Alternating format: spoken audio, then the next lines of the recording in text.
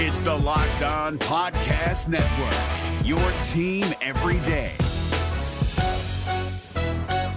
This Locked On Podcast is brought to you by Home Chef. Now that the novelty of the new year has dwindled down, how are your resolutions coming? One of mine was to order less takeout, cook more at home, but I'll be honest, I haven't been consistent. That is until I found Home Chef. Home Chef provides fresh ingredients and chef-designed recipes conveniently delivered to your doorstep to simplify the cooking experience and without robbing you of the joy of putting a dish together yourself. I'm pescatarian and they cater to a variety of dietary needs. I had this super refreshing ginger sesame salmon, a beautiful trout dish, and a super comforting shrimp and vegetable orzo dish, all of which took me less than 30 minutes to put together. For a limited time right now, Home Chef is offering all of our listeners 18 free meals plus free shipping on your first box and free dessert for life at homechef.com/lockedon. That's homechef.com/lockedon for 18 free meals and free dessert for life. Homechef.com/lockedon. Must be an active subscriber to receive free dessert. Jackson Gatlin here, host of the Monday edition Locked On NBA podcast. Every Monday, I cover the three biggest stories in the NBA with the local experts from Locked On. It's an awesome recap of the weekend of the NBA and a look at what's ahead. Mark your calendars on Monday to join me for Locked On NBA podcast, available on YouTube and wherever you get your podcasts.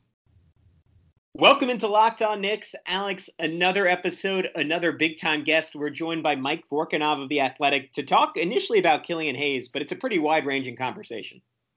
Yeah, there's a lot. You know, we talked about the article that Mike wrote about Killian Hayes and, you know, talked with his coach over in Europe and, you know, sort of get into why we think Killian might be pretty NBA ready, things of that nature. We talk about some deals that, you know, Mike cooked up in a recent piece that he talked out with John Hollinger. And, you know, just sort of what the strategy should be for the Knicks going into this offseason as far as trying to win now. You know, we, of course, talk about Chris Paul, talk about Van Vliet and guys like that, and just kind of the overall strategy that Mike would take if he was, you know, running the Knicks. And then we finish off with an interesting convo about another article that Mike wrote about how James Dolan has sort of turned the Knicks political in that, you know, he was Congressman Max Rose had spoken out against him and said that he should sell the team. And Dolan turned around and gave $50,000 to a Republican super PAC and sort of turned the Knicks into a political arm in a way because of basically saying, if you insult my team as a congressperson, I'm going to donate to your opponents. So we talk about that article with Mike and about how the process of that was and just sort of his takeaways from writing that article. So that's all coming up next on this really fun and robust episode of Locked On Knicks. You are Locked On Knicks, your daily New York Knicks podcast, part of the Locked On Podcast Network, your team every day. And I think we see Willis coming out. There he comes right now.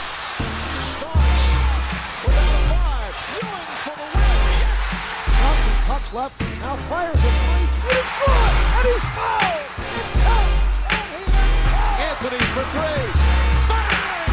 That one goes down. This is all foul. Back up off the glass. It's good. You are Locked On Knicks, your daily New York Knicks podcast. Gavin Shaw, Alex Wolf, and as promised, another episode with another special guest. We have Mike Vorkunov, the Knicks and NBA reporter for The Athletic. Mike, you came on this podcast. I know this just because on Skype, it tells me how long it's been since I last Skyped you. It was 4 months ago. It feels like a very long time. Before we get into basketball stuff, I just wanted to check how you're doing. I assume you're based out of New York, and I assume you've dealt with this like long quarantine like everyone has. So how are you, and how are you holding up? I don't feel all that special if I'm just another special guest. I just want to state that right off the top. I just want to throw we had Ian Begley on, so it's good company. So you're just tiering me. It's like I'm saying like then I'm on the next tier. No. I was saying it's you, Begley, maybe I don't even know. Maybe Berman. I don't know. I don't know if anyone else would be in there. You might be tier one. So it's like you are in shared company, but it's elite shared company. Okay, I do like that you say it to my face that you might be tier one. It's very good to tier people and not that highly to their face. That way you can't be accused of saying it behind their back. Right. Yeah, exactly. I'm good. Yeah. I mean, it's, I don't know, a month, whatever of pandemic life. it is what it is, I guess. I don't know what else to say. All right, we'll take that.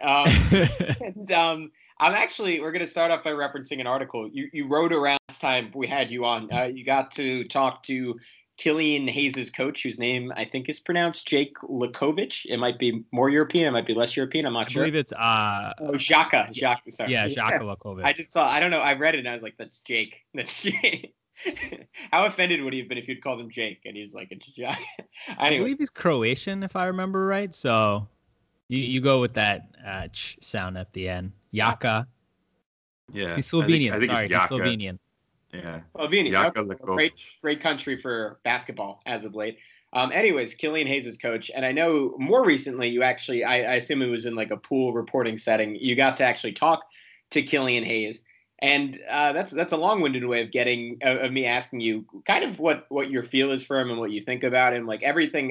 Just from like a personality perspective, like I tend to really like him. I think in general, like it's hard not to like most guys coming into the draft. Like all of these kids just seem like mature beyond their years, but Killian in particular, and I think it was emphasized in the article, like in some ways how young it was. Like his coach talked about how he didn't know how to cook an omelet when they were telling him that he had to eat better. And he's like, okay, but I don't really know how to do that. And then at the same time, he was making this comparison. His coach had played with Ricky Rubio a decade ago in Barcelona in the 2009-2010 season, and was saying like, yeah, he had that kind of responsibility on this team. He was the point guard for this team. So I was kind of interested to see what you thought about Killian. I think he's a really interesting pro prospect. I mean, the thing about the omelet was just, like he's 18, or he was like 17 when he joined the team in Germany, and like they're really, like I sometimes think it's forgotten, just like especially entering the draft, like we think of them as full-fledged adults, but they're 17, 18 years old when they get into especially like a European team, and so that was kind of the way of the coach. Yakalakovic saying that, he had matured a lot throughout his year in Germany with the team, and he did give him the reins to the team right away. And Killian Hayes seems like a, really interesting prospect. I think he's 18. He'll be 19 at the start of next season, if I remember that correctly. And I think he's one of the more intriguing prospects in this draft, especially amongst point guards. And there's a lot to like about him. I was kind of interested during his Zoom calls for Combine Media Day or whatever that is. He was saying the guys that he watches, guys are like James Harden, I remember, but also Goran Dragic and Milos Tedesevic. So that's an eclectic collection of players that he watches film of and tries to learn from. Teodosic, I messed that name up so poorly. Milos Teodosic. Teodosic, yes. I think that's how it's pronounced. Yeah. Yes, and I'm Russian and I mess up these Eastern European names. as the resident name pronouncer of Locked On Knicks, I will give that my stamp of approval at Teodosic. Yeah, Alex was the first person to get Pokachevsky, right? So and apparently Denny Avdia. We got a DM saying, I just want to say thank you to Alex for being the one person that actually said Denny Avdia properly on podcasts. God, that person's going to hate me messing up all those names just now. Yeah, I don't know. He's rightfully so. We're ready for the hate mail. By me saying Jake, so I think you're in the clear. At any rate, yeah, I wanted to pull one quote from that article from Lakovic, if that's how we're going with the pronunciation. He said, all the pressure, all the demands fell on him, referring to Killian. He said he was handling this at 18 years old extremely well, being coachable, never having any problems with him. He did a lot of work by himself. I was extremely demanding, and I think it helped him in a good way, just becoming a better player, better leader, and of course, off the court, matured as a person.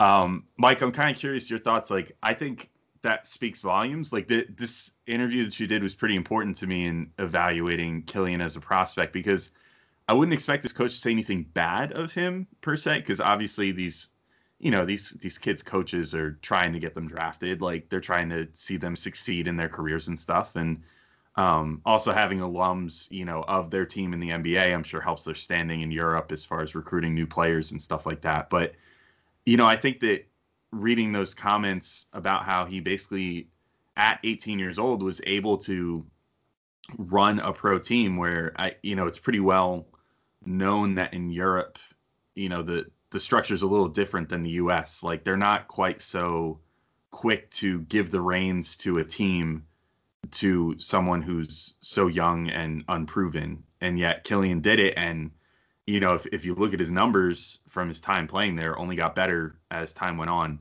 And by the end of the year was like shooting a pretty solid percentage on 3-pointers. Like there was, I think, like a 2-month stretch to end the season where he was shooting, I don't know, like 37% or something like that from 3.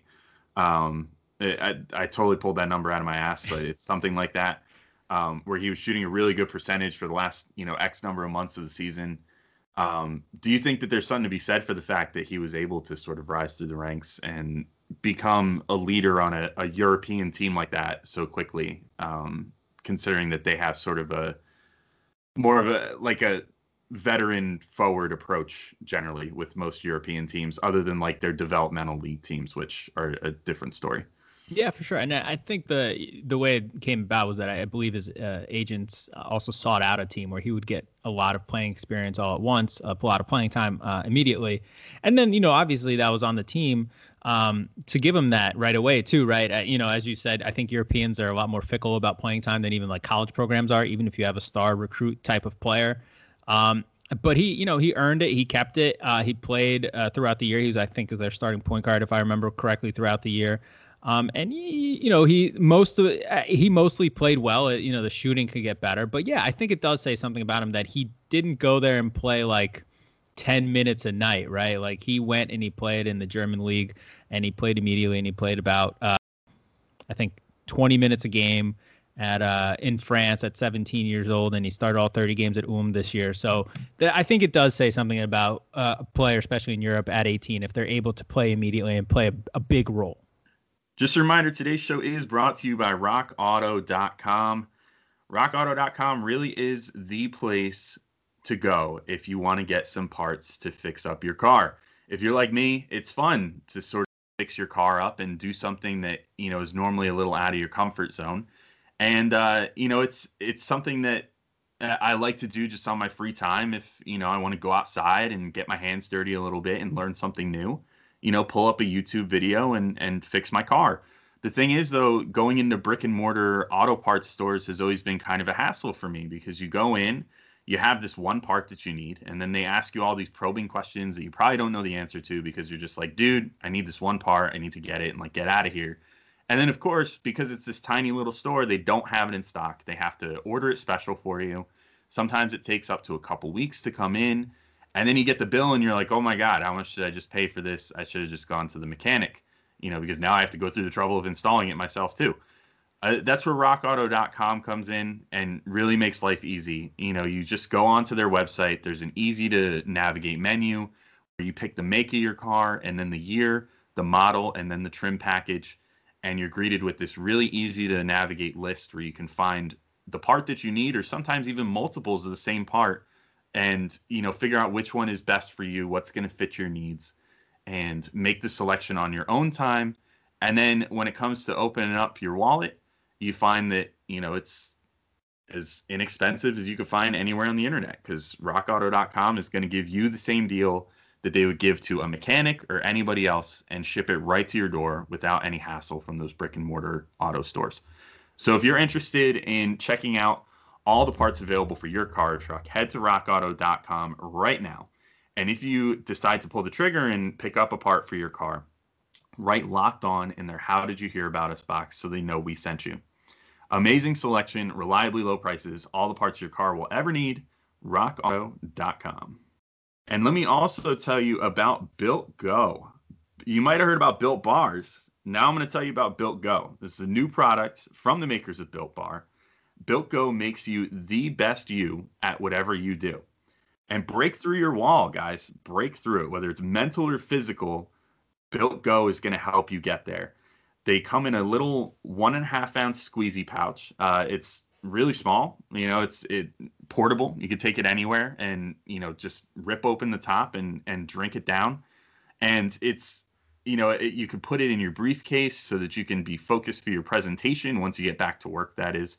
Although you could also, some people might carry a briefcase at home for COVID just to feel like they're in the moment. You could put it in your golf bag to go power through the back nine, or you could just put it in your back pocket, carry it with you for when you need an energy boost throughout the day. It is the absolute best workout gel on the market. It's like 5-hour energy, but where you don't get that crash feeling afterwards, where you feel like you're going to die and like you're coming off the biggest sugar and caffeine high of your life. And it comes in 3 delicious flavors: peanut butter honey, chocolate coconut, and chocolate mint. I have actually done these personally. I've tried all these flavors before my workouts recently, and they all taste great, and they all honestly gave me a huge energy boost and let me get through way more reps than I figured I'd be able to. And I've honestly been seeing my weight even go up recently because I've been able to power through on the weights that I'm at, and it's allowing me to move up in my workout, which has been really, really beneficial. I'm these couple COVID pounds now that my gym is open back up safely, and Built Go has been a huge, huge help as far as that's concerned. And so how does it work, though? Built Go combines energy gel with collagen protein. Collagen protein is a fast-absorbing product, so it gets into your system fast, plus it's easy on your stomach. I mean, I could say that these products taste sort of like honey with flavoring, and it's very pleasing to eat. It's also loaded with good stuff to ignite your workout or just your day if you need the energy. Beta-alanine, B3, honey, and a kick of caffeine. And then it also gives you a kick to keep you going strong. It gives you vitamins B6 and B12 for 10,000% of your daily recommended percentage, which is way, way, way good. The collagen also promotes joint, soft tissue, hair, and skin health. And so it actually makes you look better too, and on top of giving you the energy that you need. So if you're interested in picking up some Built Go, visit BuiltGo.com and use promo code LOCKED, and you'll get $30 off your next order. Again, use promo code LOCKED for 30% off at BuiltGo.com. Let's go.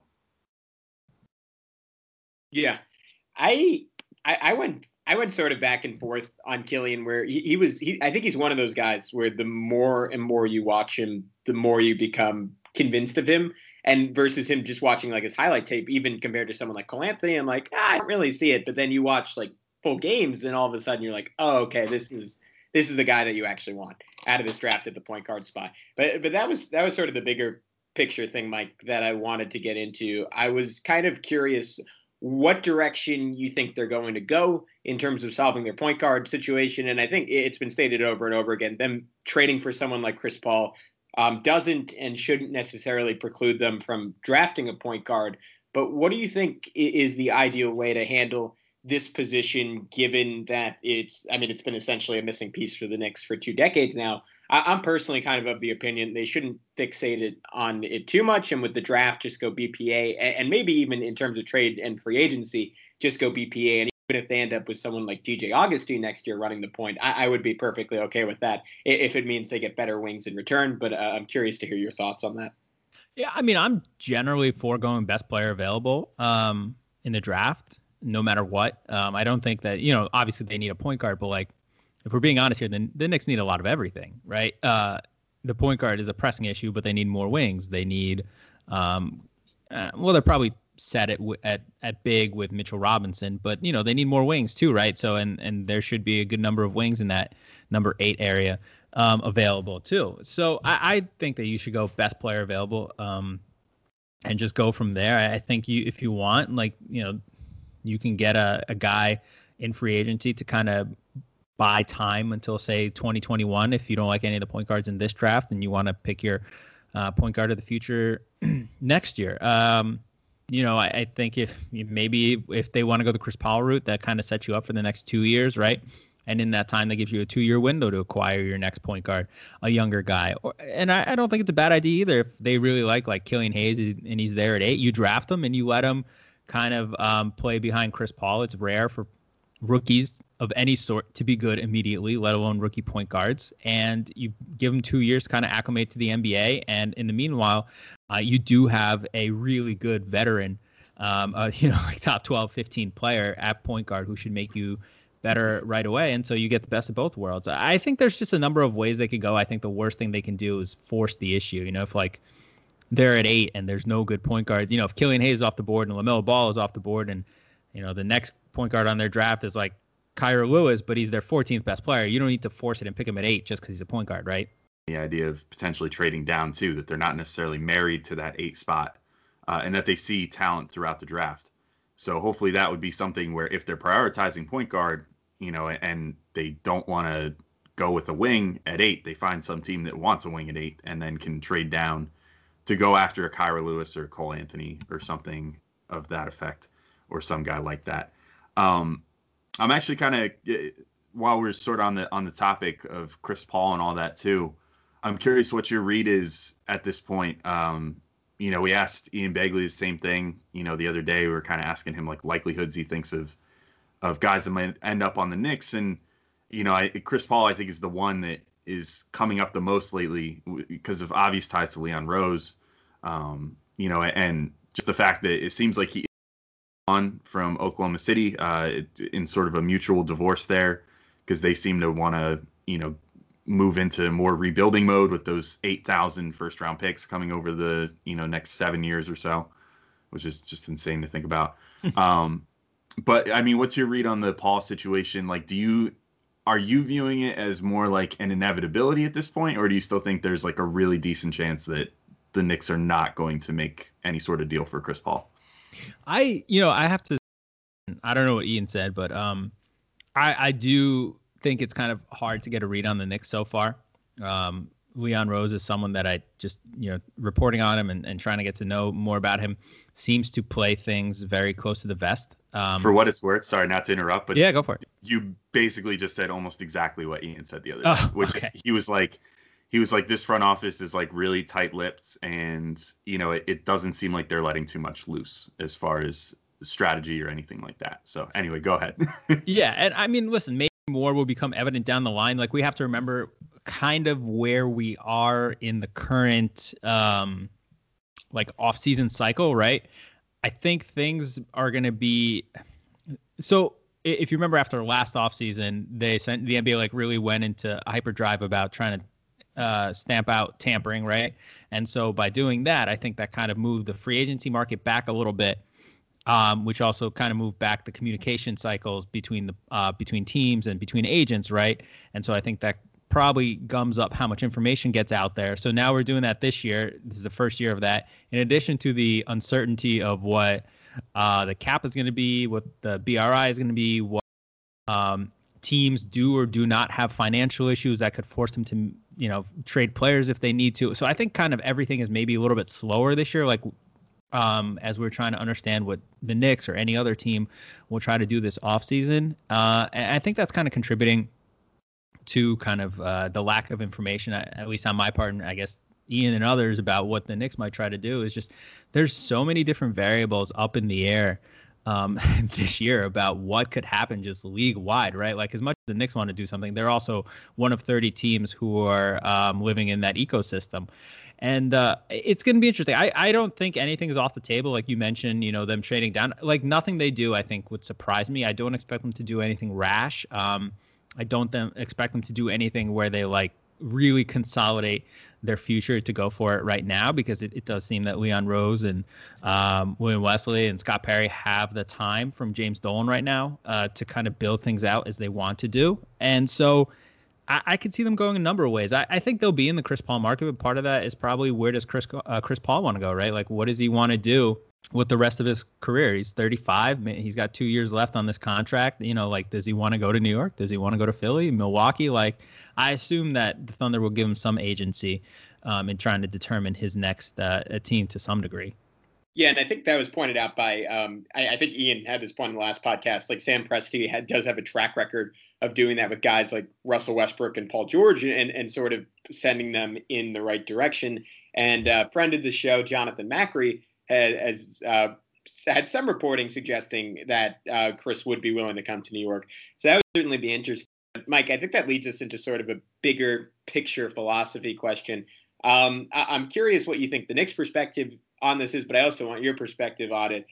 Do you think the Knicks have any mandate in terms of how many games they want to win next year? Because I think you just did a trade value piece a speculative trade machine piece with Hollinger, and he was noting, and this is what I've been saying all offseason, like, the Knicks can sort of do what they want, and I think it's going to be very, very hard for them to be too good next year. And there's a lot of consternation about the idea of trading for Chris Paul, accidentally winning 45 games, and taking yourself out of what's considered by a lot of people to be one of the 2 or 3 best drafts in the last decade, maybe the best draft in the last decade. And you could argue okay, this would be quintessential Knicks for this to be the year they accidentally are confident and then they don't get the right guy and then they fall off. And clearly the ceiling play is to be as bad as possible. But I think what a lot of people miss there is so much would have to go so incredibly right for the Knicks to be really, really good. I think there's a way to sort of strike a middle ground there.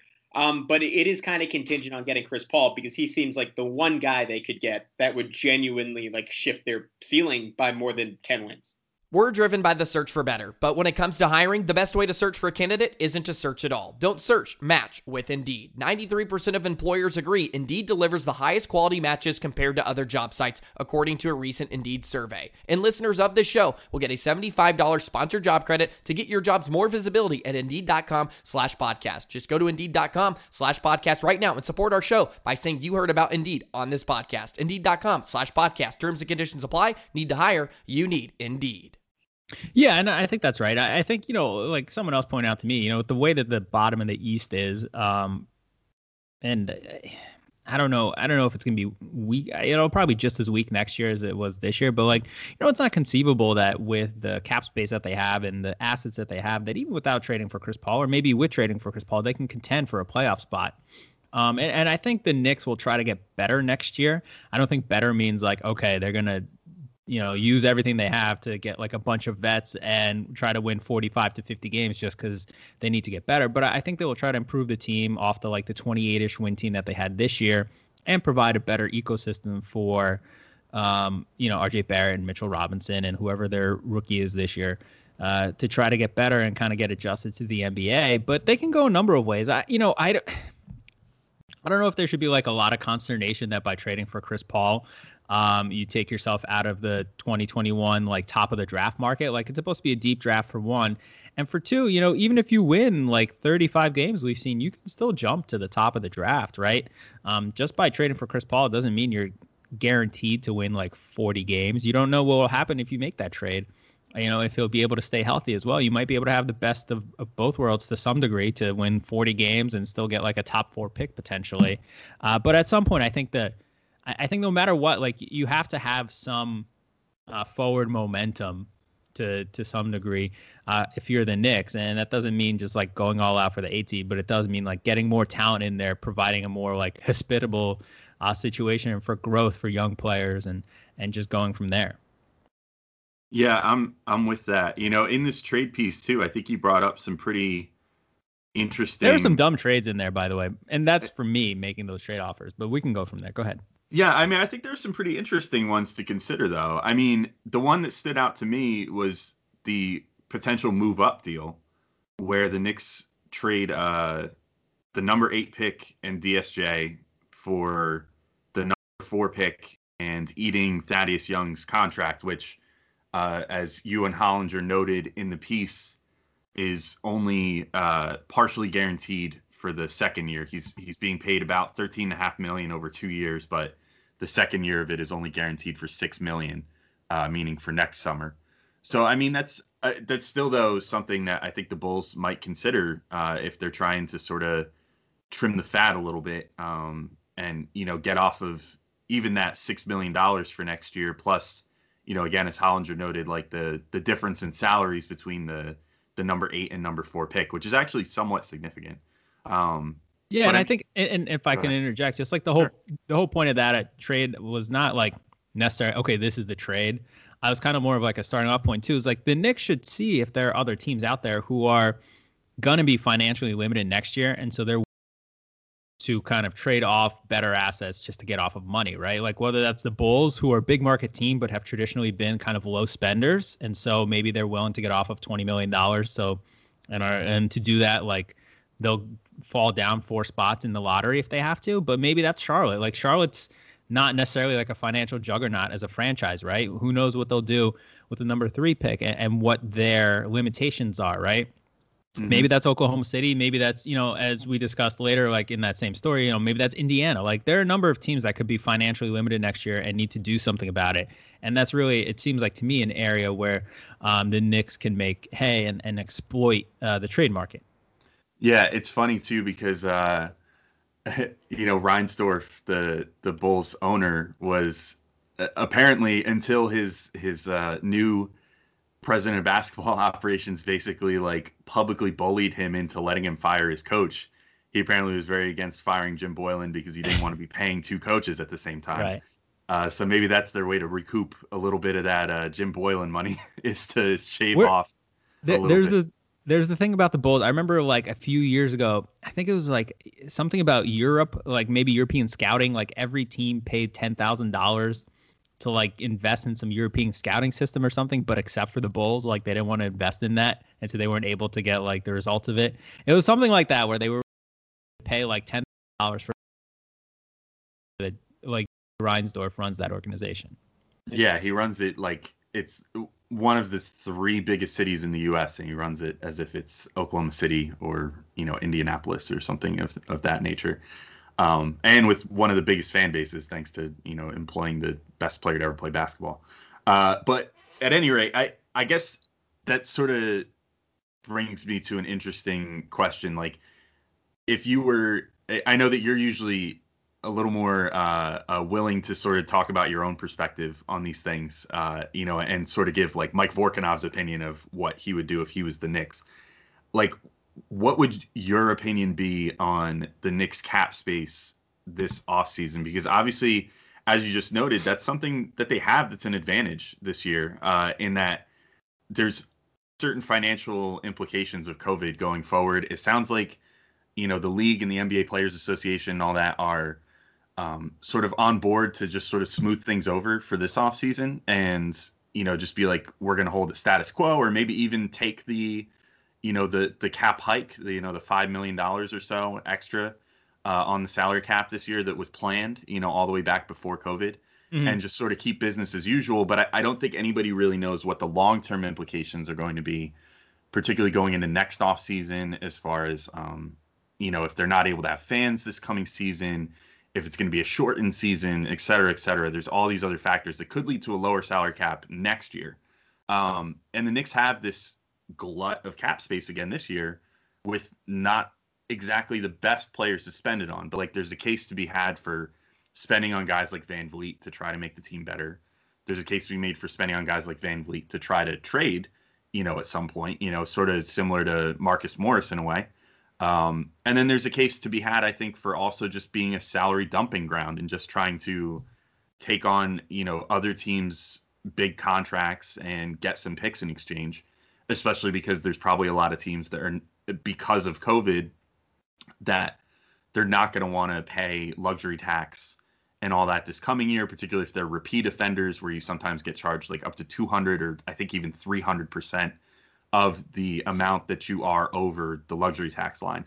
So like, what's your sort of take on that? Like, if you were the Knicks, what would you be doing this offseason? What would you be prioritizing with that huge amount of cap space, probably somewhere in the neighborhood of $40 to $45 million they're going to have?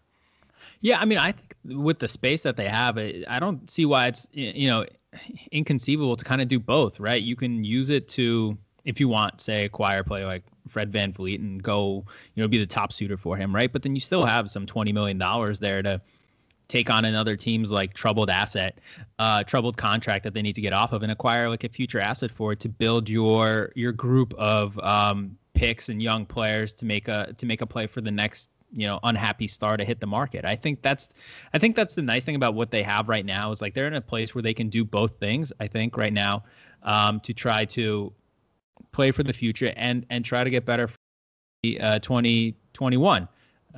And they should do both things. Like it doesn't have to be one or the other, right? Like I mentioned the Luke Kennard trade in there, right? Like that would help them now and it would help them going forward, right?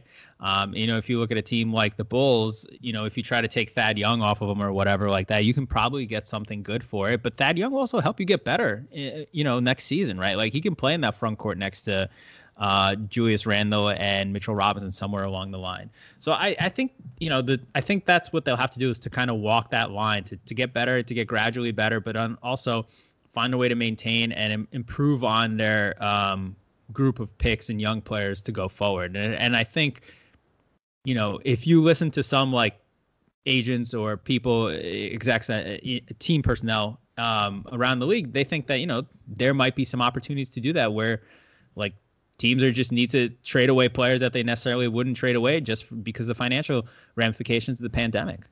Yeah, I love the idea. I mean, that's essentially why Marcus Morris was their best signing last year. He made them a lot better, a lot more palatable to watch for half a season, what ended up being like 65% of the next season. And then they were able to get a first-round pick for him. I was kind of hoping that someone like Danilo Gallinari could maybe even be a better version of that next season. And Mike, that sort of leads me to where I wanted to finish off. I feel like all of us who have covered the Knicks over the last, 7 months now without basketball, like some crazy amount of time, you've gone through basically like every name in the league, every draft pick, and you've thought about all these guys. Is there one person, and this could be either a draft pick or a free agent or a trade target, that you've just fallen in love with and you've said, I just, like, whatever happens, I would love to watch this guy on the Knicks next year. I think he would be a great fit with their young guys. I think he would make them better. And I just think the Knicks would be a more fun team to watch with this one person. Is there an individual who you, Mike Vorkunov, have fallen in love with? I mean, it seems kind of obvious to say, but like watching Chris Paul for a full season would be really fun. I think he's still one of the top 15 players in the league. And I think aside, like if you remove, I guess, the cap implications and what it says about what you're doing with your future, which I think is also under discussion, but just like if Chris Paul's on the Knicks for the next season, I think they would win more games. They would play a lot better. I think it would be good for RJ Barrett. I think it would be good for Mitchell Robinson. I think it would be good for Frank Ntilikina and Kevin Knox and all those young players. If they're all still around in that acquisition, like I think that would benefit them a lot. And I think it would be a lot of fun to watch one of the best point guards ever do his thing for a year or two. Aside from that, I'm trying to think. I don't know if there's anyone that I'm like totally in love with. I think in this draft or in free agency, I don't know. I think like it would be interesting if they took a shot on someone like Poku at 27 if he's there, or I don't know if they're really feeling themselves. Maybe if they trade down to like 13 and take him there. I don't know, something like that. Just because he seems like an interesting combination of skills and height. The more I watch Killian Hayes, I like him. I sit in watching more of guys like Devin Vassell. I don't know. There's no one that I've like that I think would be a perfect fit or would be really a lot of fun to watch. But I just think it would be more like, and I know this is somewhat reductive, but I think it would be more fun to watch the Knicks if they were better. And so if they can acquire players that make them better, I think that would be an overall improvement in aesthetics. So like if you watch Danilo Gallinari for a full season, that would make him better, and he's kind of interesting, right? Same thing with Fred VanVleet. So really that's my biggest thing. It's just if you get better players, you're more interesting to watch, and I think it would be an improvement for the whole team. I don't know. It seems kind of dumb to say that, and maybe that's like a bad answer, but just get the good players. Players are good to watch. I think I feel like such a dick on podcast, like where I think me and Alex, like we've done a bunch of episodes on Chris Paul in particular, and like both sort of came down on like it's kind of just worth it to be bad for one more season. But like in some ways, like I feel like that's when you're almost getting a little bit too granular, and like obviously you want to focus on the long term, and you want a chance like in a great draft to come away with the generational talent. But like on the other hand, like Chris Paul, and like I know this will be sacrilegious to some people, not the current iteration of him, but like Chris Paul just is like a historical entity. Like you can make the argument that would be the greatest player to ever have been on the Knicks. And I know obviously like you could throw Clyde and Ewing and even like someone like T-Mac, even though he played like 15 games into that mix. But like he would have a legitimate case. And even this current version of Chris Paul, probably the best player they've had in the last 2 decades outside of 12-13 Melo. So there's just something to be said for like watching that guy for a year and watching someone who is like quite literally like a genius at what he does. Like he's one of the smartest, like most like persnickety like players of all time. And it would just be cool to have like that kind of competitive edge and like the confidence that would imbue in guys like RJ Barrett and Mitchell Robinson, like you can't really replicate in any other way. And I think that's something Alex, I don't want to put you in this category, but for me, I think when I get like a little bit too fixated on like, all right, but what's like the absolutely like cold robotic, like computer percentage play that they're going to be best in the future, like versus just like, hey, it would be really, really cool to watch Chris Paul for 80 games or 50 games or however long next season is. Yeah. And I wanted to, I sort of mirror most of what you just said there, Gavin. Like from an armchair GM perspective, I'm definitely on board with just tanking and, getting the best chance at a top pick. But the prospect of watching Chris Paul, particularly, when we were in that like afterglow of the OKC bubble run, I know that we were probably more warm on getting Chris Paul than we are now, a little, month 2 after that, which is probably telling. It's like part of being in the moment, and you watch Chris Paul and you're like, damn, that would be real fun on the Knicks. And then you take more time off to kind of just sit there and be like, yeah, but the smart thing would be to tank. But like, it would be so fun to watch. But what's tanking? Like, seriously, tanking at this point, I don't even think they'd have to try to. I think tanking at this point is just turn down all the options on, Peyton, Portis, Ellington, keep Bullock, I think, because I think he's just valuable to have around regardless, particularly on that contract, as a trade chip maybe. Maybe you keep Randall, maybe you try to trade him, but basically just draft your guys. And if you just do that and then maybe sign 1 or 2 supplemental free agents, you're basically at a full roster anyway.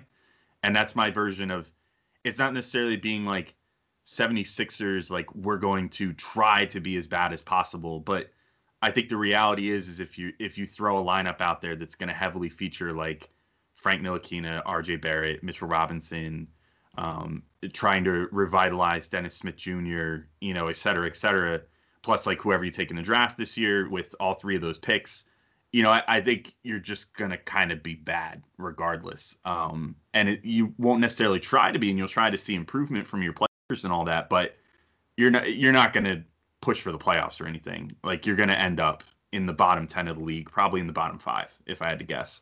I mean, the Pelicans won the lottery the year they won 33 games, right? The Hornets got the number 3 pick this year. They won 23 games in 65 games. So I don't know, it's like a 30 win pace, right? Approximately. Mm-hmm. So it's not as if tanking means be atrociously bad, right? It doesn't mean be a 20 win team.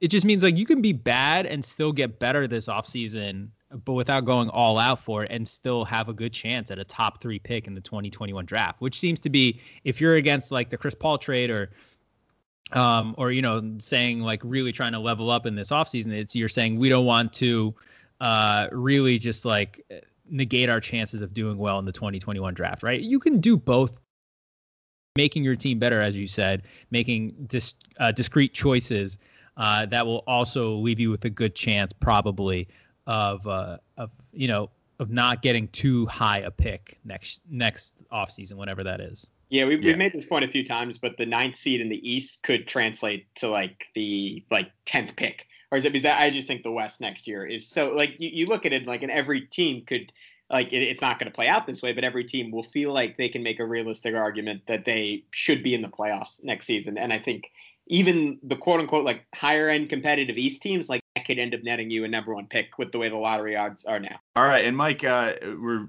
getting close to the end here, but I felt like we should definitely get into one more thing, which is you wrote a really good story for The Athletic that was about James Dolan and the sort of saga that he had. Congressman Max Rose out of New York made comments saying, that Dolan should sell the team. Dolan then turned around and gave $50,000, if I'm not mistaken, to a super PAC that benefits Republicans, and went all out and, straight up went to the New York Post, gave them a story and said, I'm not okay with him politicizing my team. And, as a result, I'm donating to his opponents, more or less. But that also means giving to Republicans, and some of which are Trump Republicans in this area. I don't know. I'm just kind of curious, like, I guess first, like, about your foray into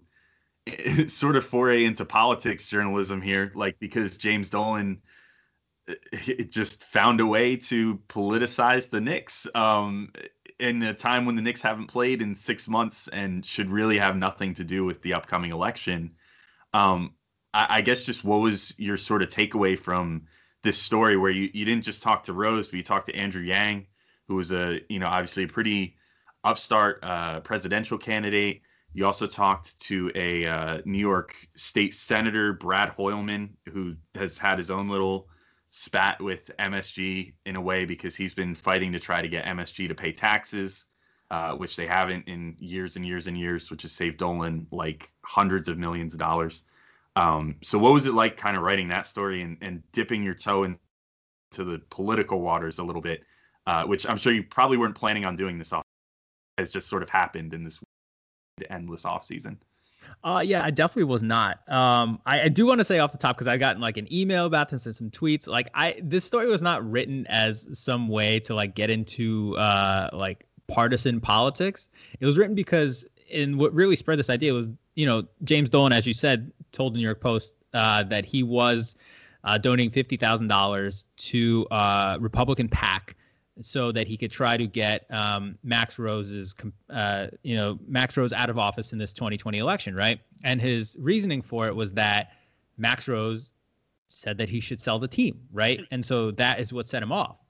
And, I think everyone knows by now that James Dolan had been a big donor to the Republican Party and to President Donald Trump over the last few years. But this was explicitly for Knicks reasons, right? And Max Rose is not the first politician to kind of make fun of the Knicks or to say that James Dolan is a bad owner. Andrew Yang did it when he was running for the Democratic nomination in the primaries in 2019. I think Jamal Bowman, who's a Knicks fan and is running for a congressional spot, I believe in the Bronx, has also said some things about the Knicks, right? Like, this is not just Max Rose doing it. So the thing that popped in my head was, Knicks now being politicized, right? Like, by James Dolan saying he doesn't want the Knicks being politicized, has he done that very same thing? And so I talked to those people, as you said, and I just thought it was interesting, because now is he going to be wading into it more frequently, right? Into like anytime a politician says sell the Knicks or sell the team or says something bad about the Knicks, like, is he going to respond with a donation to their opponent? Like, where is this all going? Was just basically my thought. And is this a way to essentially kind of like have a chilling effect on any of those politicians saying something about him and the Knicks going forward? It doesn't seem like Max Rose or Andrew Yang or State Senator Brad Hoylman, as you said, who represents the 27th Senate district in New York, which is, I don't know if you Google it, is very weird. It is basically the entire area of Midtown and the West Side around Madison Square Garden, but not including Madison Square Garden. And it doesn't seem like they much care if they become kind of political foes with James Dolan. And I just thought that was interesting, that this is the time now that he decides to be ever louder about his political machinations, especially considering how politics are becoming, I think, openly more divisive than we'd seen before. I'm not sure if it was you or your editor, but I just want to give you guys credit for the picture you picked. Like, James Dolan in the cover photo for this article looks like an Oompa Loompa who just fell in the chocolate fountain and is like very upset about it. And it's a perfect like villainous expression for him. But I do find it interesting in just sort of a wider NBA perspective, because obviously like, the Knicks were like initially like at like the like peak of like the Black Lives Matter movement this summer, when every team was putting out social justice messages. Like, the Knicks were like relatively like low key, and like people were like giving them shit for it. And then at the same time, like other people pointing out like, yeah, but like in terms of like practical stuff, they're actually doing a lot more than like a lot of other teams. And like it seemed like in a lot of ways the Knicks were far from the worst offender of any NBA team, and actually like backed up their like somewhat limited talk in ways that other teams hadn't. And Dolan seems to have like a very good history of like hiring minority executives. So in some ways, like at least like it's hard to gauge like in a general sense that they're doing good, but the Knicks have been far from the worst in a lot of these areas. But then it gets into like this like very specific thing where like, okay, but then like if your owner is like openly like donating the maximum amount to Donald Trump and is like donating against Democratic congressmen because he didn't like that they said one bad thing about his ownership, doesn't that negate, or at the very least mitigate, like a lot of the positive that you're doing. And I feel like there are a lot of people who don't want to like associate the two and saying like, look, like if someone's like having good practices on their own, you shouldn't use that like that should allow them to like have their own like quote unquote political beliefs, like the sanctity of like individuals' beliefs. But I think like once you're donating that money, like the practical effect of that is like it's incredibly like negative for the minority communities you're like allegedly like a supporter of and wanted to help out to. So I don't really know if there's a question in there, Mike, but I guess just like how do you think this shapes like the opinion of the Knicks amongst other players and teams? And it gets into like a deeper thing of like how politically cognizant like players really are. But I guess this is a long-winded way of saying it can't be very good. Yeah, I mean, I don't know if this really kind of breaks through and gets on the radar of NBA players. You know, this is kind of like an interesting local politics story, right? Max Rose is really seems to be into it and having a feud with James Dolan. I doubt that this will rise to a level where NBA players care. I mean, maybe this is something where more Knicks fans kind of get antagonized by James Dolan, and I don't know if that's possible or not. But, you know, I think, you know, the interesting thing is, and not that this is, you know, new or anything, but like we saw the story from The Ringer, I think it was last week, just about the political donations of NBA owners, right? Which is the way that they spend their money is differently than the messaging that the league and the teams put out, right? Which is that players surely knew about before, but now it's even more in their face. And so how they respond to that is going to be interesting, and what they make of that. I truly don't know what the answer will be. And also, you know, what Knicks fans feel about their owner spending on political candidates that they don't back, including President Trump. And you have to ask that, because I think I forget who put it on. I think it might have been Jeffrey Balone, and he made a good point, and this is not something I want to get into in the story because it just wasn't about that. But people are speaking now with their money aligning with their political beliefs more than ever, right? And how will that work with the Knicks? We don't know, and I don't know if there will even be fans in the arena for a while anyway, or I guess you can do it with ratings. But, you know, if we keep hearing about how people are done with politics and sports, how does that work when it's the reverse as well? I was just kind of curious. Do you get any personal blowback from the Knicks for writing an article like this? Like, do you get an email or something? Does anything happen to you from writing an article like this? And that would be like kind of like an insane question with most franchises, but like clearly like Dolan takes this stuff very personally. The Athletic is like a prominent publication. Like, is this like on their radar? Just the fact that you wrote about this? I haven't heard anything since. I mean, I reached out to the Knicks for a comment twice, as I said in the story. And then asked for an opportunity to speak with James Dolan about it. Obviously, that didn't happen. I don't know. We'll see what's going on going forward. I don't really hear from the Knicks after stories very frequently. I think only really one story has set them off in the past, and I haven't heard from them about this one.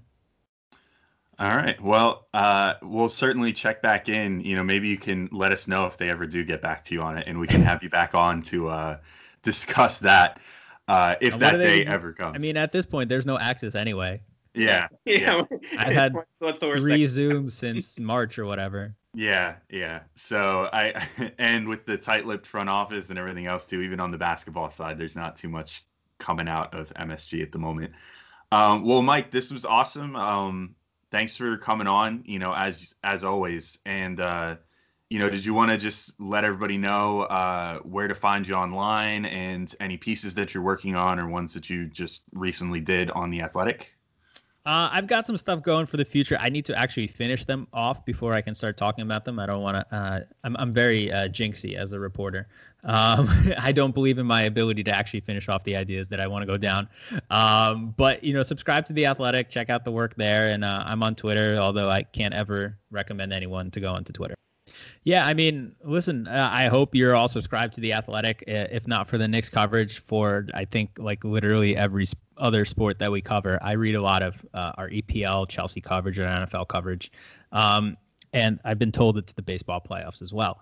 And so, you know, I try to cover the Knicks as best as I can. We have a lot of other people that cover them as well, cover the entire league. And every once in a while we have a deal on there. And if you go to theathletic.com or click on one of the stories that I tweet out, you can go there and see how you can subscribe if you're not on yet. All right, awesome. Thanks again, Mike, and we will talk to you soon. Thanks, guys.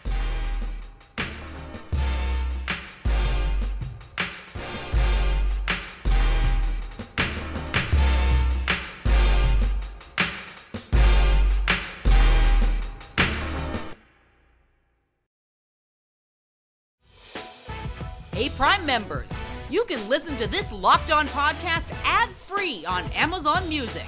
Download the Amazon Music app today.